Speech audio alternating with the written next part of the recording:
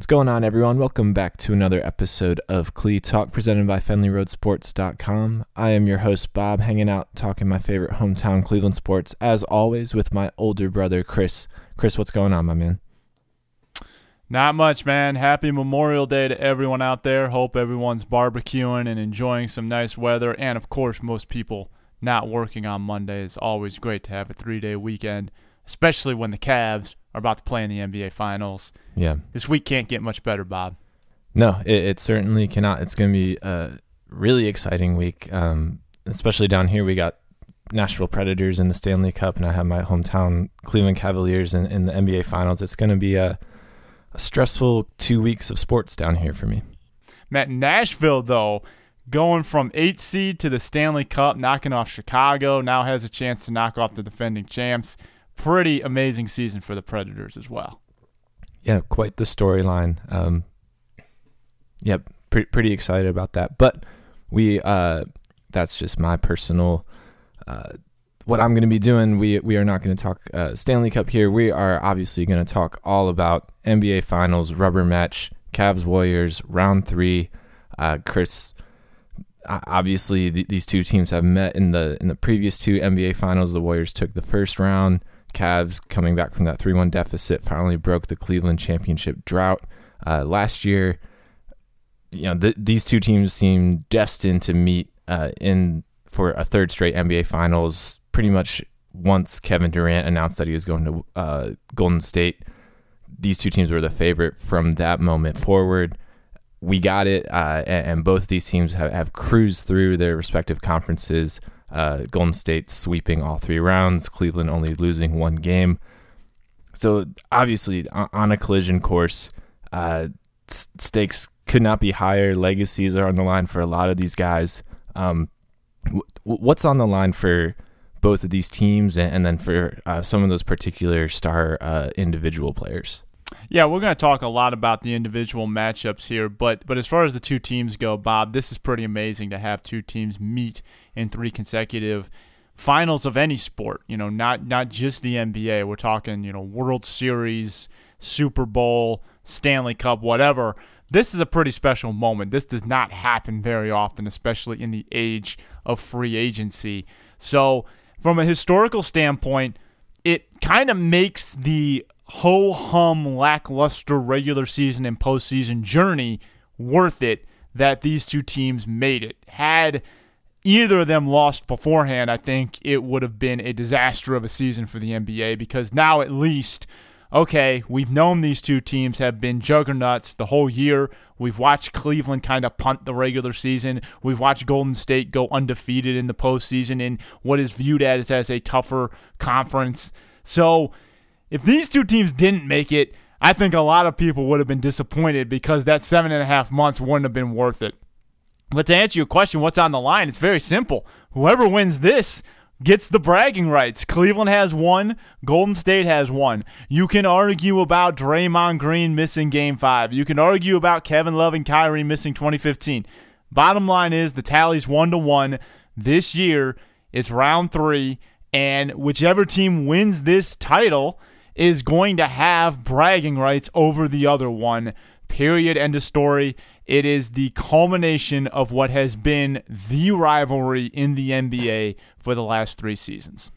Yeah, this has been the marquee matchup ever since the end of that 2015 final. So for 2 straight seasons, these 2 teams have been head and shoulders above all the other competition, and have, anytime they get together, it's, sparks are going to fly. Everyone's going to tune in. And these are tentpole games. So, definitely bragging rights are on the line. But also, whoever wins this round of this finals battle can claim that, the past 3 years is the era of that team. The Warriors, LeBron has dominated the Eastern Conference for 7 years now, but he's almost around 500 in the NBA Finals. The Warriors can really establish themselves as the dynasty of the later half of this decade if they win this game. LeBron obviously chasing, the ghosts of legends and their title aspirations. He can add to that tally if he gets this finals championship, but a lot more than just bragging rights. There are legacies on the line as well. I mean, Steph and Kevin Durant as well. If they win this title, they will start to accumulate their trophies and accumulate their status among the all-time greats. Individually, storylines in terms of legacy, what are you looking for there? Well, you got to start with the guy with the most rings, LeBron James. He has 3 championships. We all know who he's chasing. He's chasing Michael Jordan, who has 6. He has 3 rings in his previous 7 appearances. He's trying to even up his record at 4-4. He's trying to win 2 straight for the second time in his career, and once again position himself to chase that coveted three-peat that Jordan and Kobe and so many other greats have. I feel like if you can say the words three-peat with someone, you've done something pretty special, and that's certainly, maybe looking a year out, but you got to win 2 before you can win 3 in a row. So if he were to do that personally, it would set himself up for a three-peat, something he's never done, and it would also keep it in the realistic possibility that he could get 6 rings, because if the Cavs lose this year, LeBron's going to be 32. I think it would be a stretch to say he's got 3 more championships in him after this. So I think it's paramount that if he wants to get to 6, he really has to make the most of every finals opportunity he has, because sooner or later, I know, Bob, he looks superhuman, and it's inconceivable to think that he's not going to play at a high level, but one of these days, time is going to catch up to him, and he might not, and he's not going to be playing at the level he is right now. So he's got to make the most of this and get that 4th ring while the opportunity's in front of him. And then the pressure is on Kevin Durant. Kevin Durant left a team that was up 3-1 against Golden State last year to join this team for one reason: to win a ring. I mean, you don't go to a 73-win team when you're the alpha dog of another team and the second best player in the NBA to do anything less than win the championship. Kevin Durant does not have a ring. It's kind of insane that Kevin Durant is one of the few people in the NBA Finals who doesn't have a ring, but it's true. He's arguably one of the most talented players on the court. He has not won a championship yet. He has been in LeBron James' shadow ever since he got drafted, always the second best player in the NBA in the LeBron era. He absolutely needs this more than anyone else on the floor for his legacy, because if the Golden State Warriors lose, he is probably going to take the brunt of that loss. Yeah, absolutely. Might not take the brunt of the blame, but certainly all of the talk and negative talk of the Warriors will go towards Kevin Durant for all those reasons. Legacy huge for all these guys involved. But let's talk about some of these individual matchups. You mentioned a little bit LeBron versus Durant. We're gonna have Irving versus Curry, Kevin Love versus Draymond Green. Chris, we have star-studded starting lineups on both sides. I was just thinking the previous 5 MVP winners are playing in this game. Between Steph, LeBron, and Kevin Durant, they've owned that category. What break down those starting matchups? What's the most intriguing one? I think the most intriguing one is Kyrie Irving versus Steph Curry, because it goes back to 2016. Steph Curry was about to become the man. Up 3-1, 73-win season, back-to-back MVP, and probable back-to-back champion. And then Kyrie Irving goes like, no, not yet. And the Cleveland Cavaliers really exposed Steph Curry's defense in those last 3 games. First off, Kyrie Irving had a phenomenal 2016 NBA Finals, averaging 27.1 points per game. But in the last 3 games, 41 points, 23 points, 26 points in Game 7. And we all know the famous shot over Steph Curry that ultimately gave the Cavs the lead for good. LeBron James iced the game with the free throw, but it was Irving's shot that was the dagger ultimately, and it came right over Steph Curry. And the way Steph Curry kind of, I don't want to say melted down, but he definitely in Game 6 got unraveled, throwing his mouthpiece, things like that. Those last 3 games were not fun for Steph Curry, and they were amazing for Kyrie Irving. So it'll be interesting to see that matchup carry over into 2017. Can the Cavs run an offense that switches Steph Curry onto Kyrie Irving regularly, and can Kyrie Irving take advantage of Steph Curry like he did in 2016? I think that is going to be an epic matchup, and it's certainly going to have some edge to it because there's no doubt in my mind Steph Curry's looking for some revenge. Oh, for sure. He definitely had some embarrassing moments in that finals last year.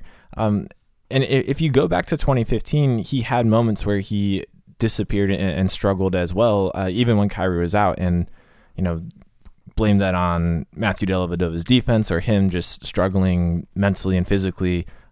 He definitely had his moments where he was not an MVP player in both of those previous finals. So he certainly has a lot to prove.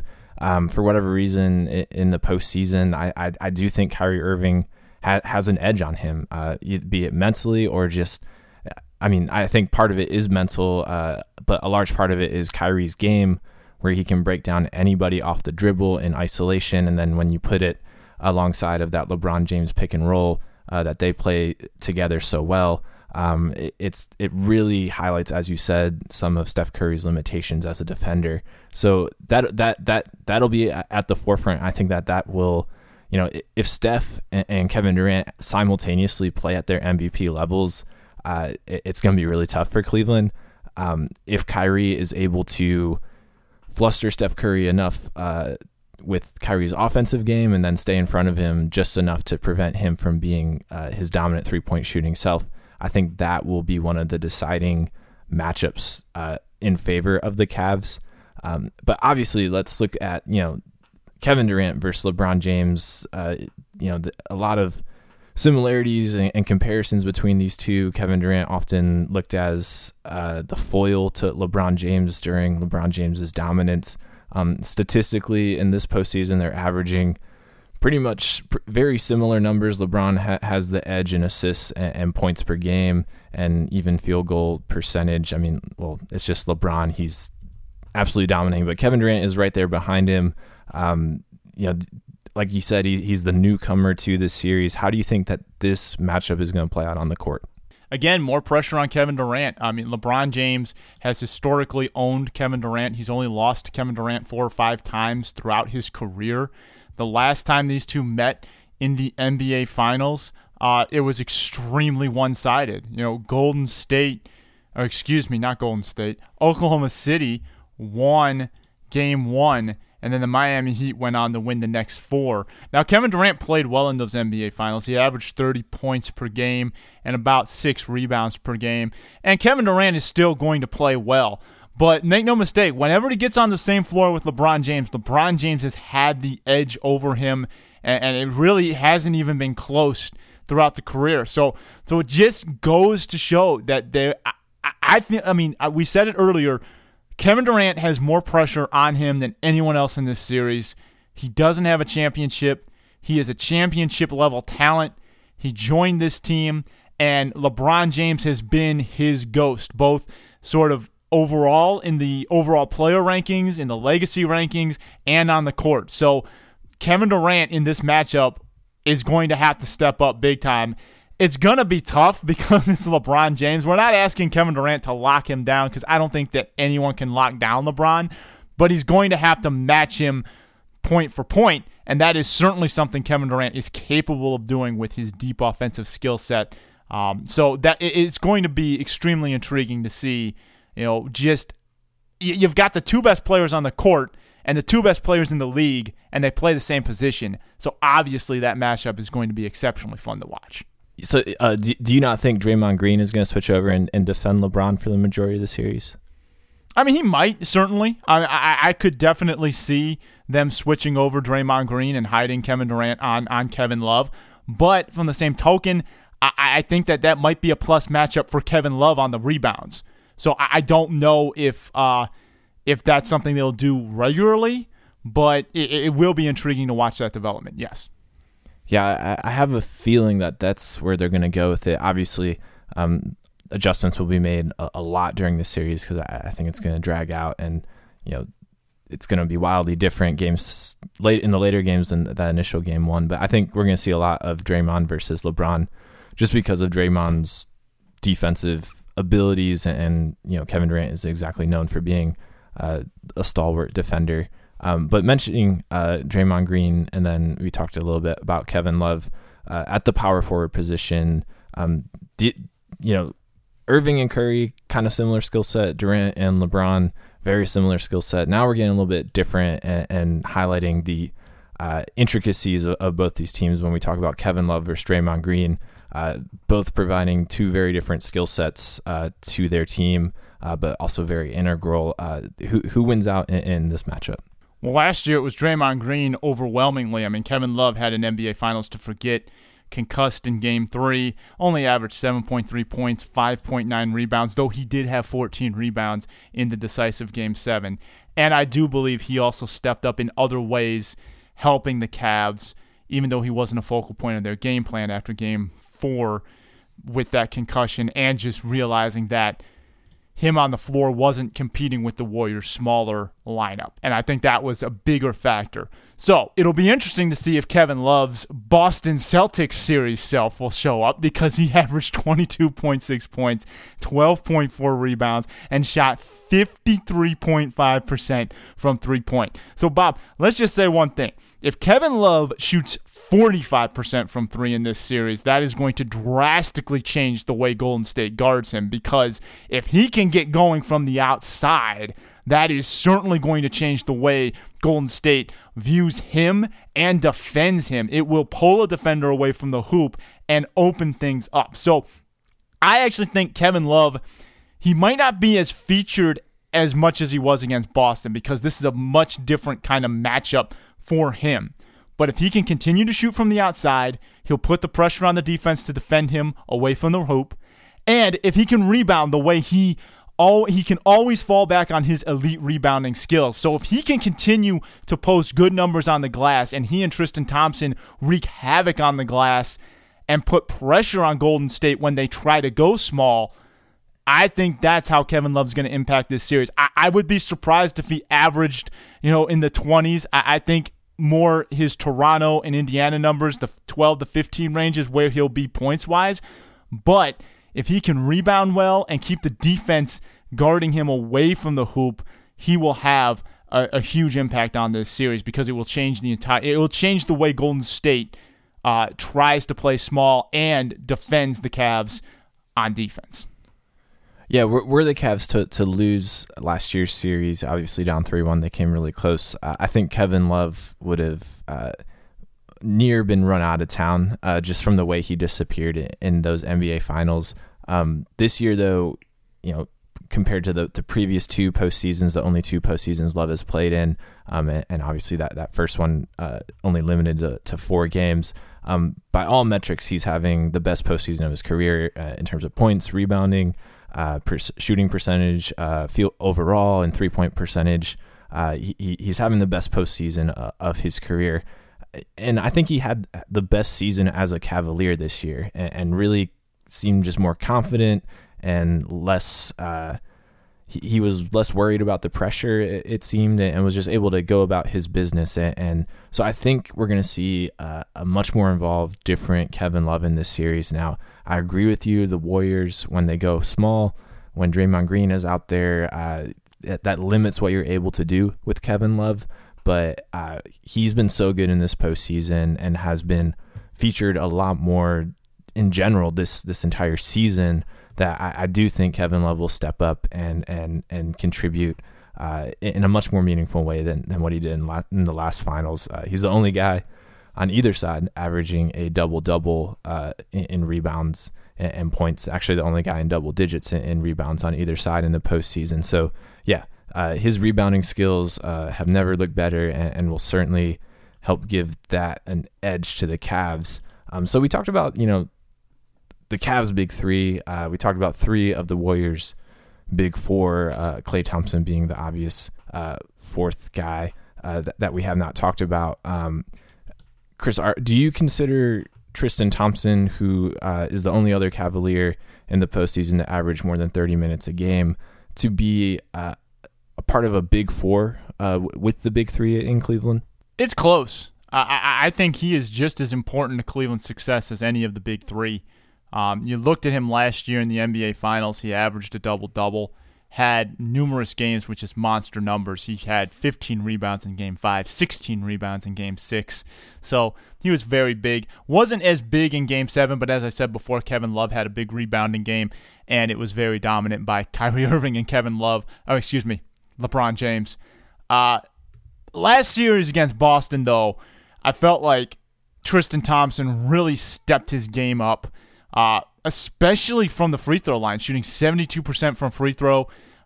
One game he went 12 of 15, averaged 11 points, 7.2 rebounds, was a havoc on the glass against Boston.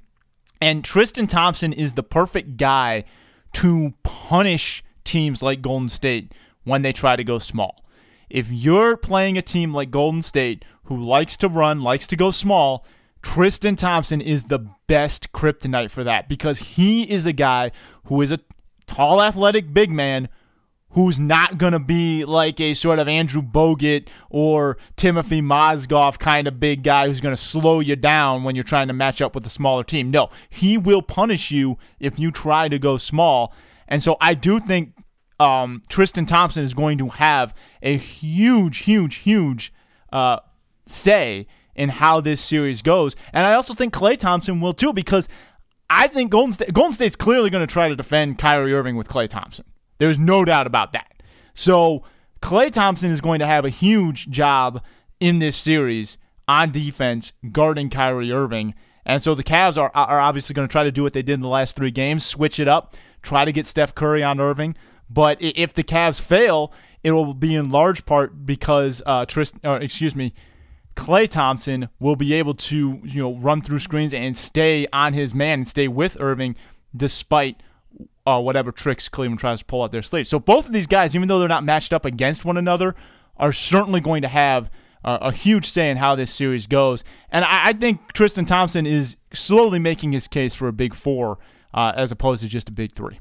Yeah, I mean, he's definitely the fourth most important piece of the Cleveland Cavaliers roster. So if you want to say that's a big four, that's fine. I wouldn't include him in there just because the quality and versatility of those other 7 players that we've talked about on the Warriors and the Cavs, they can do more than just one or two things really well. They are complete, well-rounded players at their position. Tristan Thompson is one of the best at rebounding, but he's very limited offensively and is a little bit undersized, though that hasn't stopped him in certain situations. I just think that the quality of those other 7 are far more better than what Tristan Thompson is. That's not to say he's integral or not talented. He certainly is, and that rebounding skill, like you said, can break the Warriors and tip the series towards the Cavs if he continues to get offensive rebounds like he has in this postseason. And so I don't mean to disrespect him. I just don't think I would consider him in that vein as those other 7 players that we've talked about. But yeah, I think Tristan Thompson, Klay Thompson, both, as you said, will be integral pieces and need to step up in their own ways to help their team win, and might be a little bit unheralded as LeBron, Durant, Curry, and Irving get all the numbers and get the key plays, but both those guys need to play well for their team if they are going to win. So we've covered 4 of the 5 starters on both sides. Obviously, there's a 5th starter on each. J.R. Smith, the shooting guard for the Cavs. I guess you would consider Zaza Pachulia the starter for the Warriors. The center, Andre Iguodala, will be inserted pretty quickly, and they'll run with that for most of the second half on the Warriors side. What does JR have to bring to the Cavs for them to win, and what is Zaza or their rotation of centers going to bring for the Warriors? Yeah, well, the rotation of centers for the Warriors are going to try to keep Tristan Thompson and Kevin Love off the glass. That's going to be their primary job. And Zaza, I would imagine, will be matched up with Tristan Thompson. J.R. Smith, I would imagine, will be matched up with Klay Thompson for the most part, though obviously things are going to switch around. This isn't just going to be a straight man-to-man, everyone guard everyone kind of thing. These two coaches, Tyronn Lue and possibly Steve Kerr. There's another angle. If Steve Kerr doesn't make his way back, it'll be Mike Brown, the former Cavs coach, coaching the Golden State Warriors. So there will be a lot of adjustments made throughout this series. But J.R. Smith, he needs to hit from three. His primary job is a three-point specialist, like we said with Kevin Love.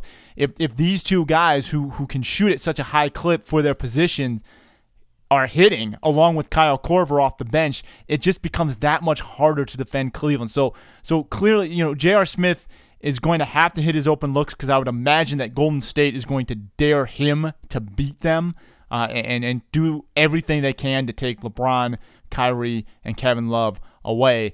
Good luck taking all three away, but they're certainly going to make it very hard for them to do it, which means J.R. Smith is probably going to get his fair share of looks from downtown. If he can hit them, it keeps the Golden State defense a lot more honest. And then Zaza has the tall task of keeping Tristan Thompson, a relentless rebounder, off the board, limiting those second chance opportunities for Cleveland and attempting to mitigate Tristan Thompson's relentlessness on the defensive glass. Yeah, definitely.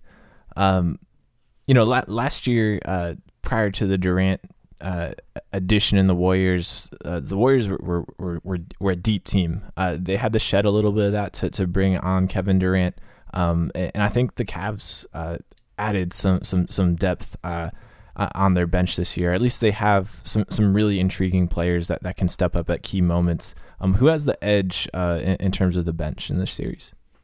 I actually think it's the Cavs this time around. I think when you look at the Cavs bench, you have Deron Williams coming off your bench at point guard. That is unbelievable. I never thought I'd say those words for the Cleveland Cavaliers ever.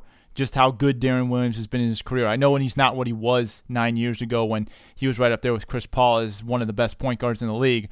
But he showed flashes of that against Boston, and certainly he's going to play an important role in this series.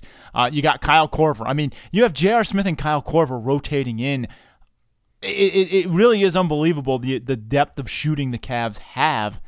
And we haven't even talked about, guys like Iman Shumpert, who at times can play a critical role defensively and along those lines. So I do think the Cleveland Cavaliers have the deeper bench this time around. I think the depth was one of Golden State's strengths, but they have shed a lot of guys who were very important on their last two championship runs, specifically Andrew Bogut and Harrison Barnes. Barnes was actually a starter to get Kevin Durant.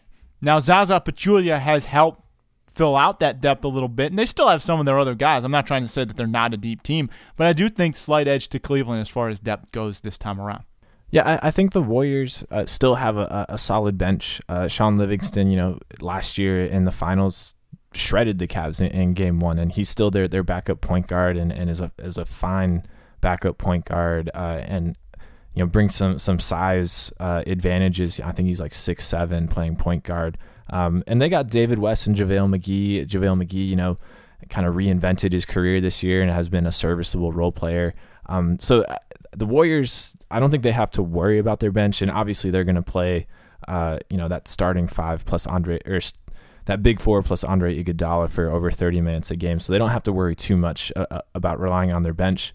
But on the other side with the Cavs have assembled a bench where, at any given night, one of those guys has a large potential to step up and be an impactful player. Be it Kyle Korver hitting, a bunch of 3-point shots in the course of a quarter, Channing Frye, who's done that before, Iman Shumpert playing, using his athleticism and defense, or, as you said, Deron Williams, who has only improved game over game since coming to Cleveland. He shedded weight.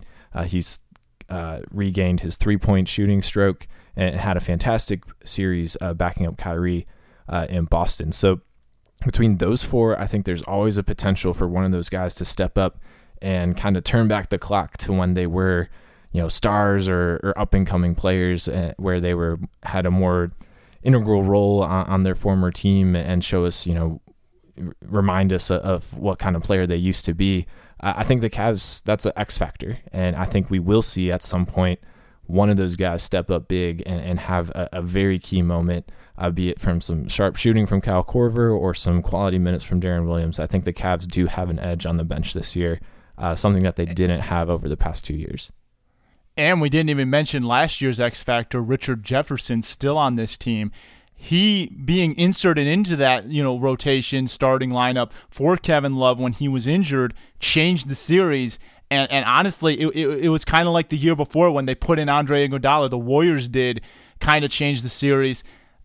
He's still on this team, and he frustrated the Warriors last year, gave the Cavs a lot of really good minutes counteracting that small lineup. They still have that in their back pocket as well. So we just listed off about 5 guys on the bench for Cleveland that have the potential to be X factors. And I do like Channing Frye in this series too. He's another kind of big that you want if you're facing that running gun team, because he can do just that. He's a big who can shoot and help loosen up that defense. So the Cavs can go really deep, but I do agree with you, Bob. The Warriors may not need to go deep because in the finals you can up everyone's minutes and rely on the top end of your roster. Yeah, certainly. Well, we previewed just about every player that's going to see some playing time in this NBA Finals, but a couple of questions overall about this series. This is the third time these teams are coming together, and despite looking evenly matched over the past 2 seasons, you could argue that both of the previous finals were determined by more of an external factor. In 2015, the injuries to the Cavs, Kyrie and Kevin Love, missing all but one of those games in the NBA Finals. Kevin Love missed all of them in the finals, tipping that the outcome in favor of the Warriors. You could argue last year that if Draymond Green wasn't suspended for Game 5, the Cavs would have lost 4-1 in the NBA Finals. So his suspension tipped the finals in favor of the Cavaliers. Do you think, Chris, that this being the rubber match, the NBA Finals series between these two teams tied at 1-1, the winner of this series gets to kind of say, hey, if Kevin Love were healthy and Kyrie were healthy, the Cavs would be 3-0 against you guys. Or for the Warriors, hey, if Draymond Green played that Game 5, we would be 3-0 against the Cavaliers. Do you think the winner of this round of Cavs Warriors gets to rewrite history a little bit? Well, I don't know if the teams themselves will, but I definitely think the fans will. I certainly think whoever wins this series and wins 2-1, because going in, Draymond Green doesn't have a million technical or flagrant points, so I don't think he's in danger of getting suspended unless he does something extremely outlandish. And then on the other side, let's knock on wood here, but it looks like everyone on both teams is healthy. So I don't think there are very many excuses going in. Now, obviously, things can happen. Hopefully they don't. I want both teams to be healthy so that way we don't have to play these what-if games. But yeah, I do think that the winner of this series is going to rewrite history and say, well, we've got 2, and if we had our guys in 2015, we would have won. Or if you're the Warriors, yeah, well, we've got 2, and if Draymond Green wasn't such a knucklehead, we would have won. And you know what? It may have happened because people don't talk about that Game 5. It wasn't just Draymond Green not being there, but because they didn't win in 5, they lost Andrew Bogut for the rest of the season. And I do think that changed things in Game 6 and 7 as well. So there are some arguments you can make, but let's just reel it back for a minute and say this. The Golden State Warriors have shown that they can humiliate the Cavs even when they're at full strength. And the Cleveland Cavaliers have shown that they can beat the Golden State Warriors consistently when they're at full strength. So I don't necessarily think it's fair to either team for someone to say, well, if we had all our guys, we would have won this series. Because you still got to play the game with all your guys. And both teams have shown that they can win when the other team's having at their full strength.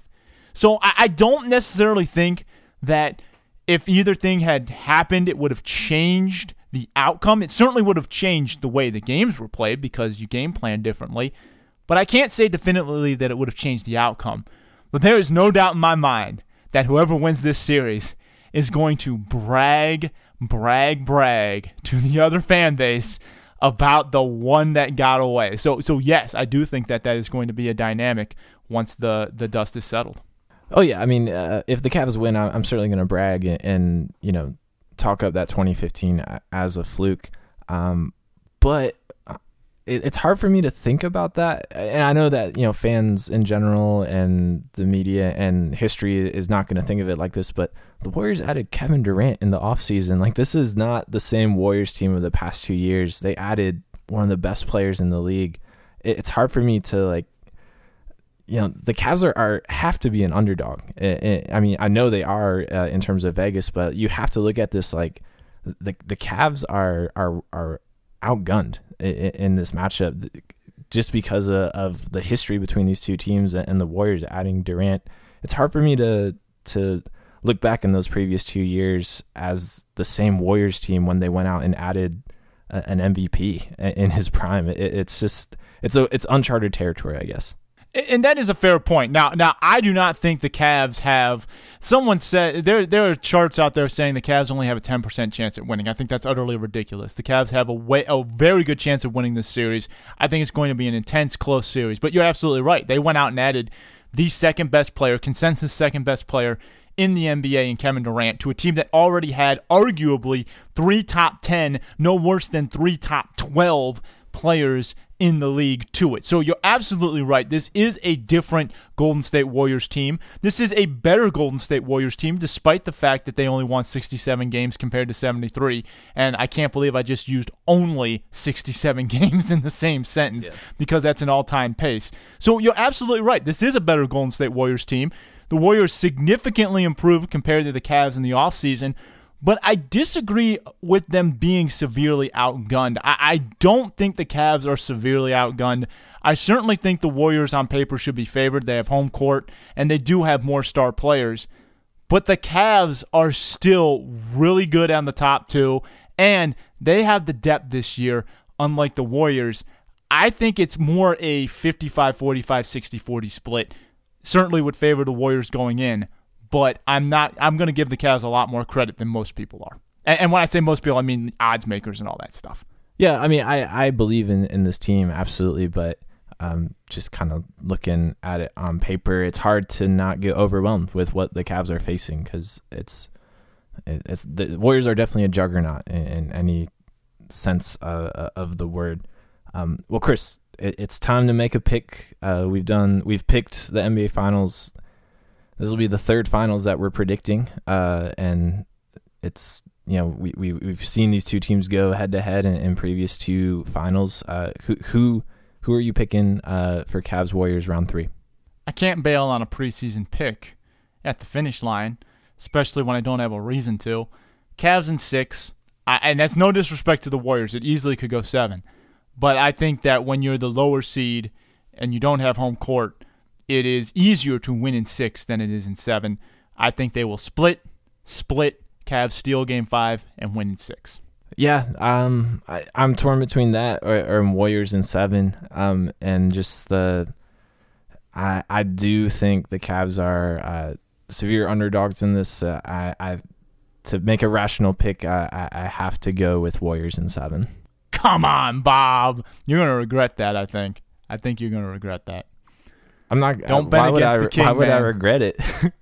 if the Cavs win, I'll be the happiest dude in Tennessee. Yeah, but then you'll be like, oh man, I should have picked the Cavs. No, I won't. Deep down, you'll be like, oh man, I should have picked the Cavs. No, I if the Cavs win, I will. The last thing I'll think is, man, I really should have picked them. I will not care one bit. Okay. I do believe in the Cavs, though. I think they will win this series. But it's going to be tough. I don't see how anyone can pick this series with any sort of confidence. I mean, look, I'm picking the Cavs. I believe in the team. I'm not overconfident here. I certainly think the Warriors could win this series. I'm not just about to. It's not like in the Eastern Conference when I was picking sweeps for the Cavs every single round. I mean, I do think this is going to be an epic series. Yeah, for sure. And I think one thing that we kind of maybe glossed over is, if the Cavs were composed of any other group of stars, not LeBron James, I would feel a lot worse about this series. But the fact that Cavs have LeBron, and he has been so dominant in this postseason, the past 2 postseasons against the Warriors, it's the great equalizer. So, it's hard to bet against him when he has been so fantastic in the previous two finals. That is the main reason why I still believe that the Cavs have a chance to win this series. Is LeBron almost worth two superstars at this point? Like, can you say the Cavs have the big four because it's LeBron, Kyrie, and Kevin? Pretty much, I would say so. I mean, he wipes a lot of things out on the other side. It really is amazing to watch him play. Look, you don't have to like him, but you got to at least appreciate the fact that this guy is like nothing we've ever seen before. Who cares if he's better than Michael Jordan or whoever? Let's seriously just appreciate the fact that this guy, what he's doing. And I'm not saying if you're a Warriors fan, cheer for him, but this is rare stuff that you're going to witness here. And there's not many more years left. He is getting up there. Yeah, absolutely. That's a good transition to Game 5, Boston Celtics. We talked a lot about legacy, especially with LeBron. LeBron passed Michael Jordan for most career playoff points overall.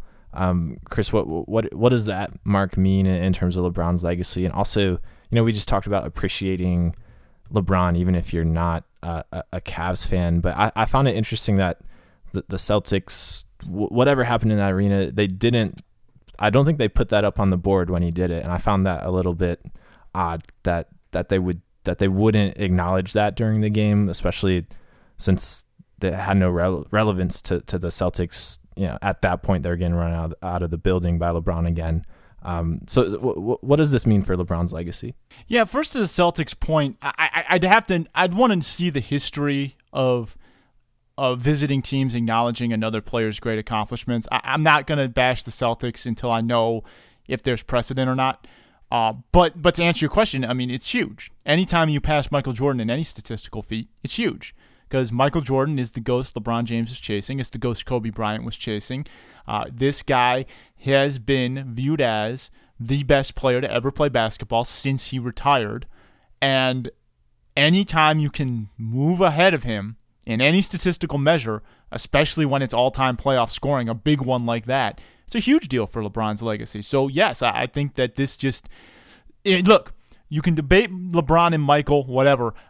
I think most people at this point would have LeBron, if not in their top 5 all-time, very well close to it. So the man is building a legacy, and if he adds a 4th championship to it, things are going to get really interesting. Yeah, definitely. I mean, I think when the dust has settled, he's pretty much going to have every record that Jordan had minus those 6 titles. I think it's going to be hard for him to get to 6 at this point in his career, but he's going to shatter every other record that Michael Jordan once had.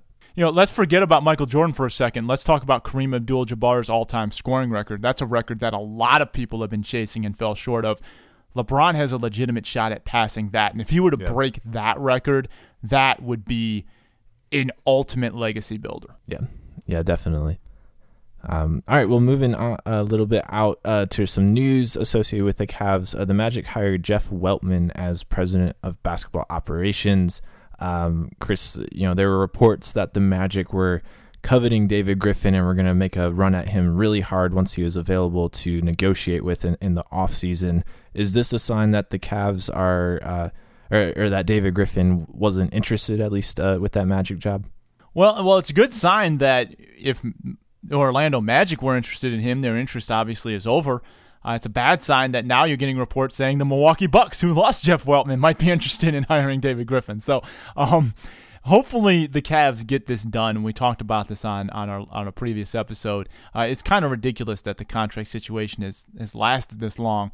I don't understand what David Griffin could have done better to, get this team in a better position to win another championship. The guy's been outstanding, and I certainly think he deserves to have a contract. So hopefully they're negotiating behind the scenes, and some good news will come out of Cleveland in the next couple of weeks, if not early in the offseason. Yeah, for sure. I don't see how the Cavs could let him go. That would be a big black eye in the middle of this 3 straight NBA Finals appearances for them. So, yeah, definitely want them to get a deal done with David Griffin. Moving to some baseball news, Corey Kluber Looks like he's ready to go, set to make a start later this week. Had a dominant appearance in Double-A, 47 pitches, 5 scoreless innings, just 1 hit. Chris, that's good news, and I guess we're getting some news on how the rotation is going to take shape as well, right? Yeah, certainly. First off, you got to feel bad for those Double-A players facing Corey Kluber down there, man. I mean, my goodness.